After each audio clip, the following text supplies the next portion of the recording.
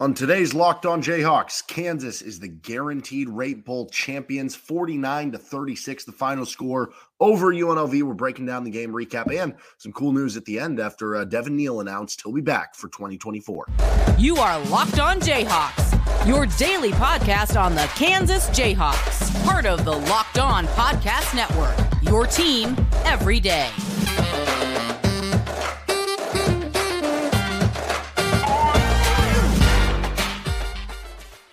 I'm Derek Johnson. You can hear me as well Monday through Friday from 3 to 6 p.m. on KLWN in Lawrence with Rock Chalk Sports Talk.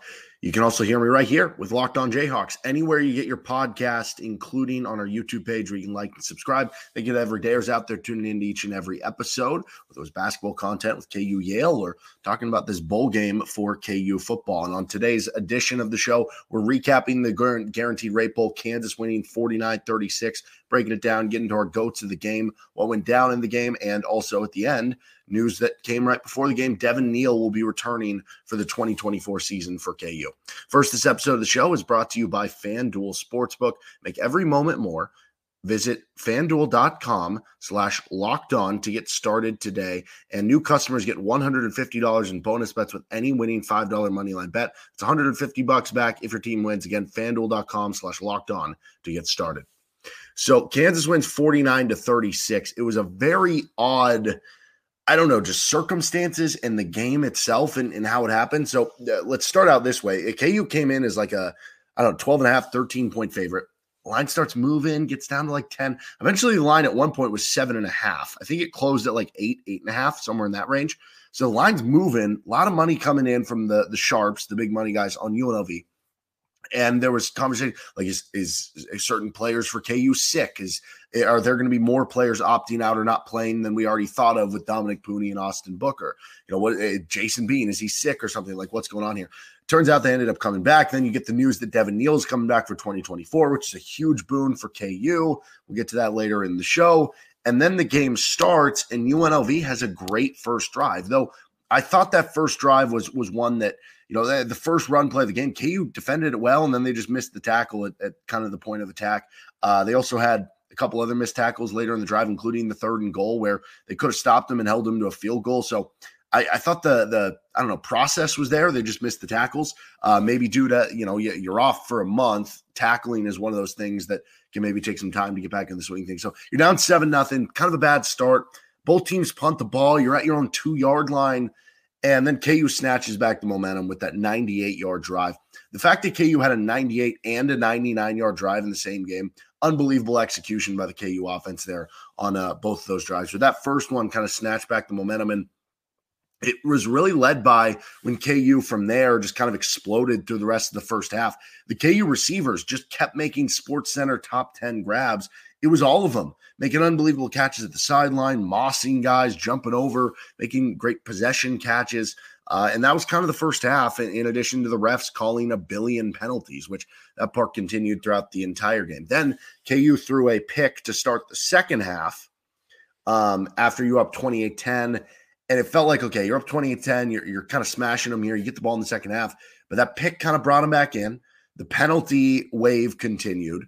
And you kind of lost all momentum there. UNLV rode it, really tightened it up. It was 28-24. They get a stop. And, while I wouldn't describe this game as one of KU's defensive, masterpieces or one of their better games on the defensive side of the ball this year, it certainly wasn't. Certainly not having Austin Booker, hurt there.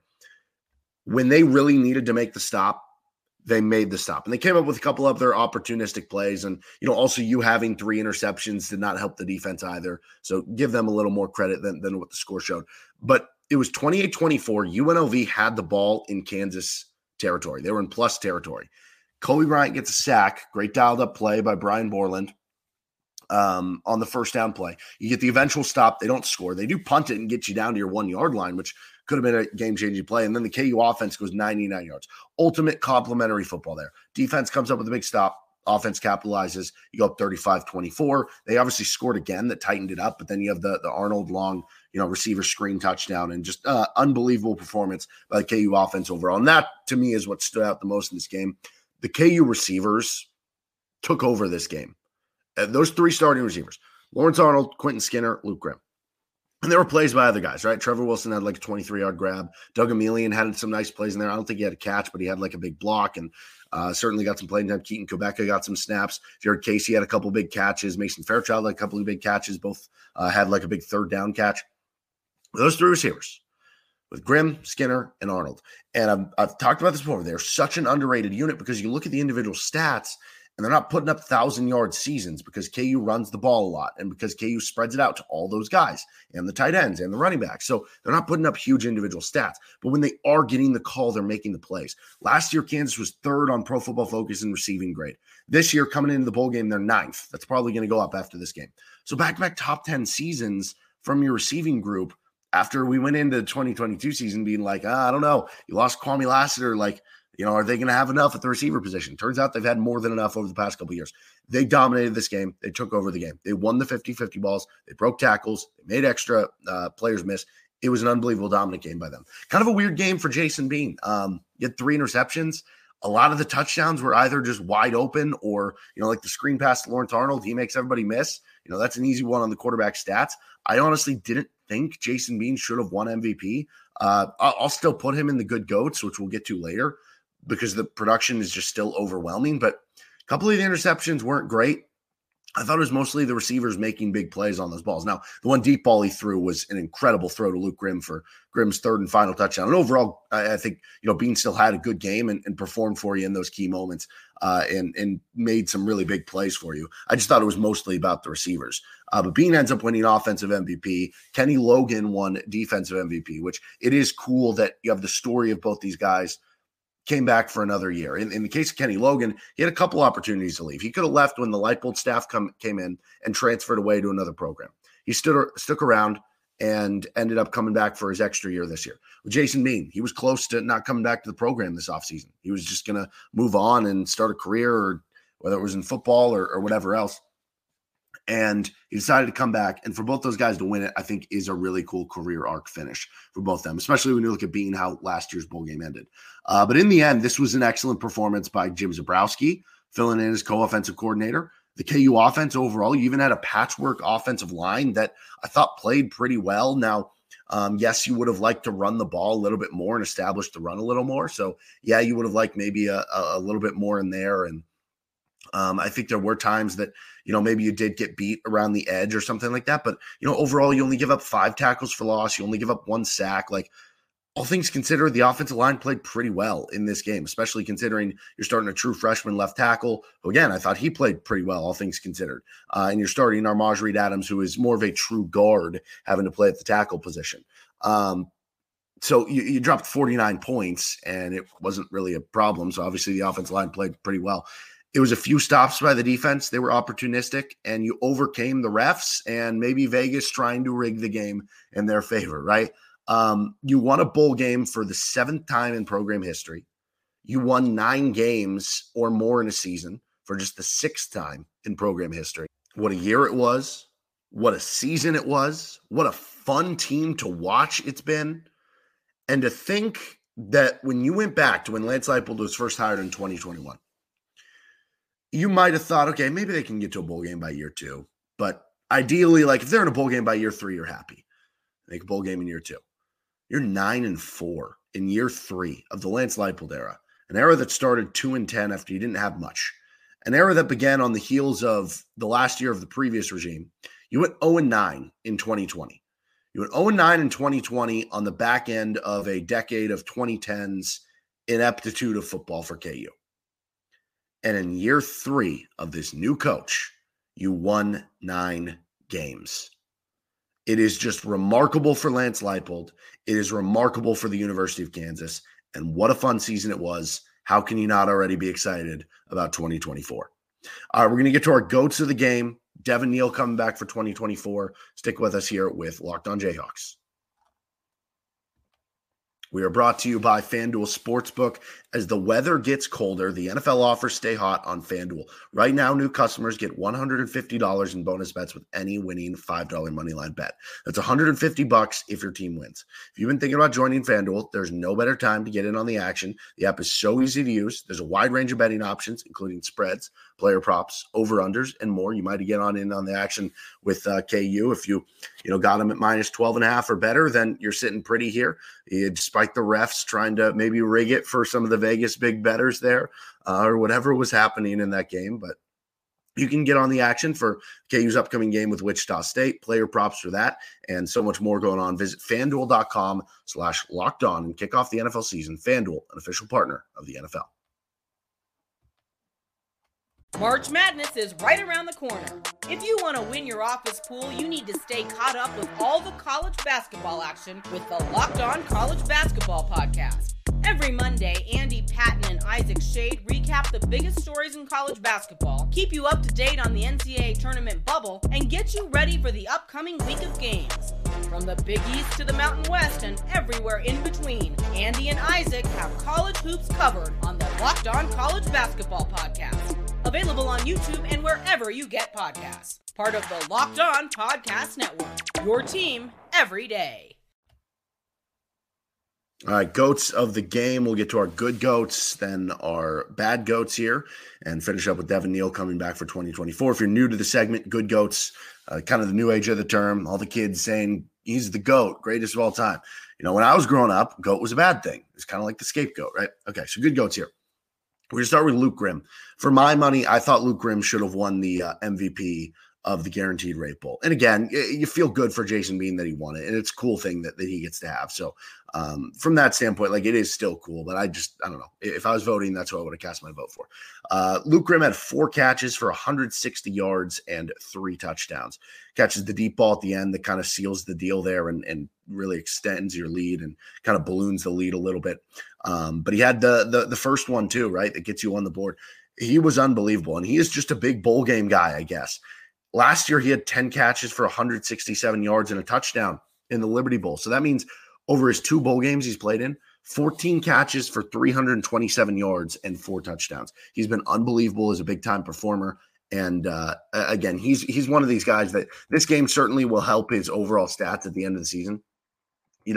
You're going to look at your stats at the end of the year for Luke Grimm and be like, okay, he had a pretty decent season. He came in with 29 for 395 and 3 touchdowns. So this gives him 33 catches for the season for, 550 yards and 6 touchdowns. Again, those are good numbers. Those are solid numbers. And when you take into account that, yes, KU has all these stud receivers and all these stud tight ends and all these stud running backs, and they're throwing the ball to a bunch of different targets, and they're running the ball a bunch, and they're a slower tempo team, it's just going to be hard to put up those big numbers. But what's going to happen is Luke Grimm's going to go off to the NFL. I don't know. I assume he's going to be back for next year. He'll go off to the NFL after next year, and he'll be like a late round draft pick or something. And then he'll end up being some stud slot receiver for some NFL team. And somebody's going to look back at his college stats and be like, how did he only have, 550 yards this year? And you're missing the context there, but he is an absolute stud receiver, as are all these guys as starters. But Luke Grimm gets a good goat. LJ Arnold gets a good goat too. I thought that if I wasn't going to vote Luke Grimm, if I had a vote, I would give it to LJ Arnold. Arnold had 6 catches, 132 yards, also had 3 touchdowns. And he really took over in the second half. I mean, that touchdown he had on the receiver screen, just will and effort. But also what I think is so cool is how hard all these guys block. They all block really hard on running plays, but you saw the teamwork of all of it on the screenplay. Arnold catches the screen, makes a great run, breaks some tackles. But on top of it, Luke Grimm had the initial big block. Quentin Skinner had an initial block. And then Skinner's also able to get down, hustle his butt downfield, and get the final block to make sure Arnold gets the touchdown instead of maybe, getting stopped at the 5 or 10 yard line. Unbelievable teamwork there, and Arnold himself had another big game. Quentin Skinner, only 2 catches, but he gets a good go. He had 80 yards. The degree of difficulty on his catches, again, I said this before, if he had a Madden rating for spectacular catch, it'd have to be a 99 because the dude makes every spectacular catch you could possibly want. So Quentin Skinner and all 3 KU receivers get a good goat. Devin Neal gets a good goat. I know, production-wise or yards per carry, this is not a great game for him. 74 total yards, 71 on the ground on 20 carries. He had 1 catch for 3 yards. He had 1 touchdown. But it's finding the hidden yards, and it's the respect the defense has to pay him when he's in the game that opens up a lot of the passes. But beyond that, there weren't a lot of holes open for KU. We've seen KU struggle against the 3-3-5 running the ball at different points this year. Iowa State, Oklahoma State, some other ones. Nevada game was under 4 yards per carry for KU. So for whatever reason, they've kind of struggled with that. You had kind of a patchwork offensive line who, again, I thought played pretty well overall, but still wasn't your normal offensive line. There were a lot of plays where Devin Neal turned a 3-yard loss into a 1-yard loss or a 1-yard loss into a 5-yard gain, and it's just those little yards that add up and keep you on schedule a little bit. That he still had a good game, even though it's not one of his more productive games overall. Jason Bean gets a good go. Like I said, I didn't think this was actually Jason Bean's. I don't know. This wasn't even, to me, one of Jason Bean's 3 best games this season. Like the Cincinnati game, the Iowa State game, certainly come to mind for me as kind of the top 2 there. The stats certainly say it, though. 6 touchdowns, 449 yards. He also had 21 yards rushing, which I think the over-under for his rushing yards is like 23.5, and I think it went under on the last run. So, like the kneel down, that's unfortunate. Anyway, 3 picks, 1 in the end zone. The one that kind of got them back in the game at the beginning of the half. There were some dangerous throws, and I think some of the touchdowns and some of the early production was more about, hey, this guy's wide open, or this guy made an unbelievable catch. Now, he still had to take the risk and give the guy the shot, and he does throw such a catchable deep ball that it's going to make it so that you're going to get probably more of those 50-50 balls. He deserves credit for that. He also deserves credit for having the balls on the 4th and 1. He could have ran for that first down and gotten maybe 5 yards. And I think when you were watching that, you were like, run, it's open. And then he throws it. You better make sure you get it there and the guy's wide open. Turns out the guy was wide open and he got it there and he completed the pass. So I thought it was still a good game from Jason Bean. I don't want to take that away. I just thought Luke Grimm or Lawrence Arnold should have won the MVP there. Kenny Logan gets a good goat here. He had 9 tackles. He won the defensive MVP, also a tackle for loss and a pass breakup. I thought he was really good in tackling when at different points that wasn't always the case for KU. Kobe Bryant gets a good goat. He had an interception. His interception was incredible. He that wasn't even his main coverage guy. He kind of came off and was able to get the pick. It was an incredible read by him. He also had the big sack coming off the edge. Did a good job disguising the sack. Came in and made the secure tackle to bring him down. Those were 2 huge plays in the game. The interception was, they were kind of driving. The sack was when you were up 28-24 and they had it in plus territory. And he came up with 2 huge ones in this one. I thought DJ Withers played a really good game. He stood out to me. 2 tackles. Both of them were like run stuffs. He also had a quarterback hit. And I noticed he had like another pressure in there. I thought he played a really good game. I'll be interested to see the Pro Football Focus numbers to see what other kind of defenders stood out. But those are the ones that really stood out on first watch for me. And then KU run and 3rd down defense. You allowed just 95 yards rushing, so good job there. UNLV was also just 3 of 9 on 3rd down. They came in over 50% on 3rd downs, which was first in the Mountain West. Held them to 3 of 9. You absolutely take that 100% without a doubt coming into this game. As far as the bad goats, we're going to start with the refs. They called everything on both teams. And, honestly, there were a lot of calls like in play that I don't necessarily disagree with. Like, yes, it was definitely more of a tight whistle. So like, if put it this way, if those refs were calling a Bob Huggins Press Virginia game, every single player on West Virginia would have fouled out. That's basically how I would put it. So they were calling every nickel and dime play, but like you could argue, okay, those make sense. There were a couple where the inline players were like, I don't really agree with that one. But the big ones that didn't make sense were the unsportsmanlike penalties and the extracurricular penalties where there were over a handful in the game. And just to have those, and then they would show replays on the rare occasions they did show replays, and you wouldn't see anything.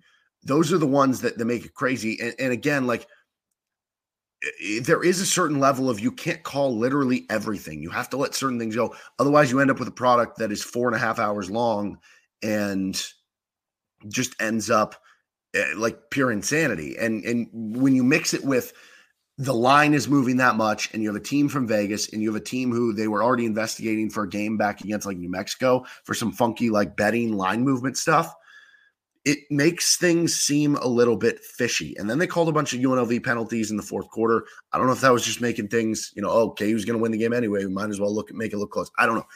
That was horrendous. It was horrendous viewing experience from that standpoint. And It was way too much.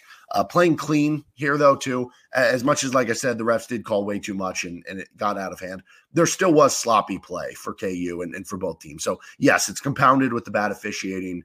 But even if KU was only called for the ones that they should have, you still would have had a higher turnover or a higher penalty game for what you've had. You also had a lot of turnovers, interceptions, shaky tackling early. You had another near turnover with the high shot fumble, but you were fortunate to recover. So it wasn't KU's cleanest game, but still found a way to win. The pass rush wasn't great in this one.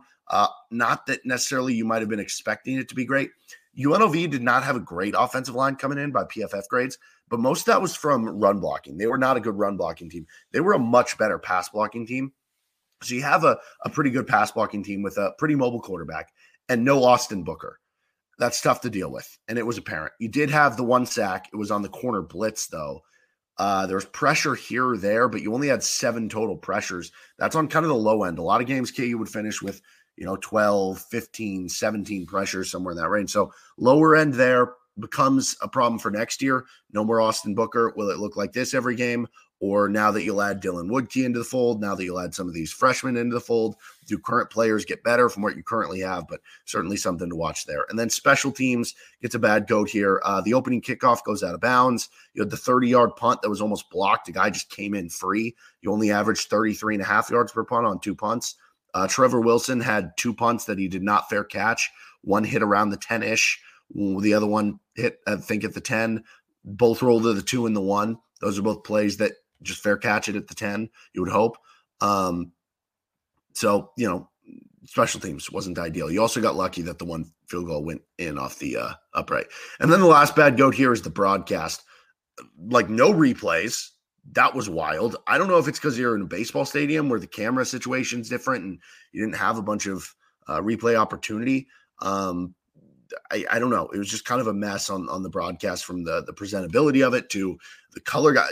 I don't like to bag on broadcasters. I think sometimes they get a bad rap, and I think sometimes fans get overly zealous with the idea that, oh, this guy hates my team because the other team's doing well, and the story of the game, which they're trying to tell, becomes that other player doing well, and you start to think that, oh, they're not talking about my team, whatever. I think that stuff's oversold. I don't care about it. But this stuff bothers me when you can tell somebody is ill-prepared for a job that a lot of people would kill to have. The color guy earlier in the game, I think it was the third quarter, KU runs one of their Wildcat plays where they have Jason Bean lined up basically as the running back, and the running back lined up as the quarterback, and the running back takes a snap, hands it to Jason Bean. First of all, they run that play earlier in the game. But second of all, if you had been going back, which if you're the color guy, I would imagine your job is to go back and watch tape of the team you're going to be doing for the past couple of games, right? Maybe you don't watch every single game. That's understandable. But at least maybe the last game or two, right? KU had been running those types of Wildcat plays for the last, 4 or 5 games of the season. And he was like shocked by it. He was like, oh, I thought KU lined up wrong. And then they snapped it to the running back. It was like, dude, did you watch any of the pass? And then like Jared Casey makes the big third down catch to kind of seal the game away and get that big first down when you're trying to just ice the clock down on the last drive of the game. And he was like, wow, they went to the backup tight end. Who would have thought? Like, didn't seem to know at all who Jared Casey was. And you're talking about, Casey stats, he only has 8 catches or whatever. But like, that is what Jared Casey does. He makes the game icing plays. He makes the game sealing plays. That was a little bothersome to me, but I don't know, whatever. All right, that's going to do it for our GOATs of the game. Let's get to Devin Neal returning for 2024 with Locked On Jayhawks. So Devin Neal, it was announced, Pete Thamel reported before the game started, he'll be back for 2024.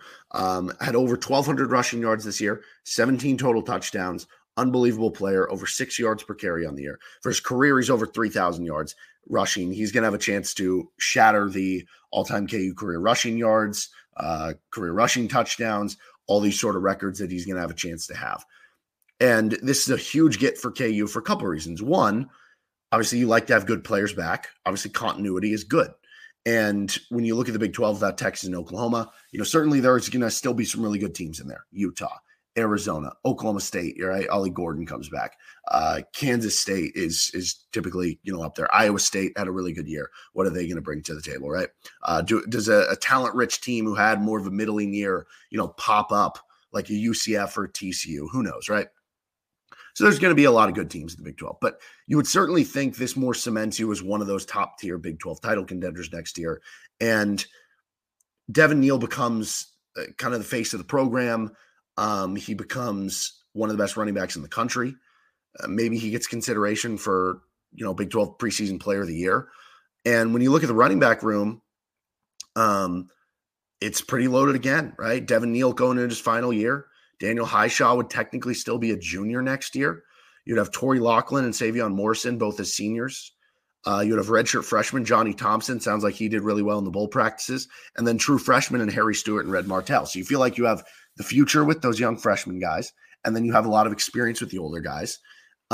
It's an exciting running back room, one that has depth, one that has talent at the top. And then beyond just the pure talent of having that guy back in the fold is the idea that you have the local kid, the Lawrence kid back representing your program in another year as you try to take yet another step, because you took a big one this year. Can you take another one next year? Can you win double-digit games? Can you win a Big 12 title? Can you play in the college football playoff, which it'll be expanded to 12 teams next year? All of those become real conversations we get to have now in the offseason because of the way that KU went this year and what they could possibly return for next year. That'll do it for this episode of Locked On Jayhawks. You can find our show anywhere you get your podcast. We will be back to get more bowl game talk. We'll also get to a KU Wichita State preview later in the week here with LOJ.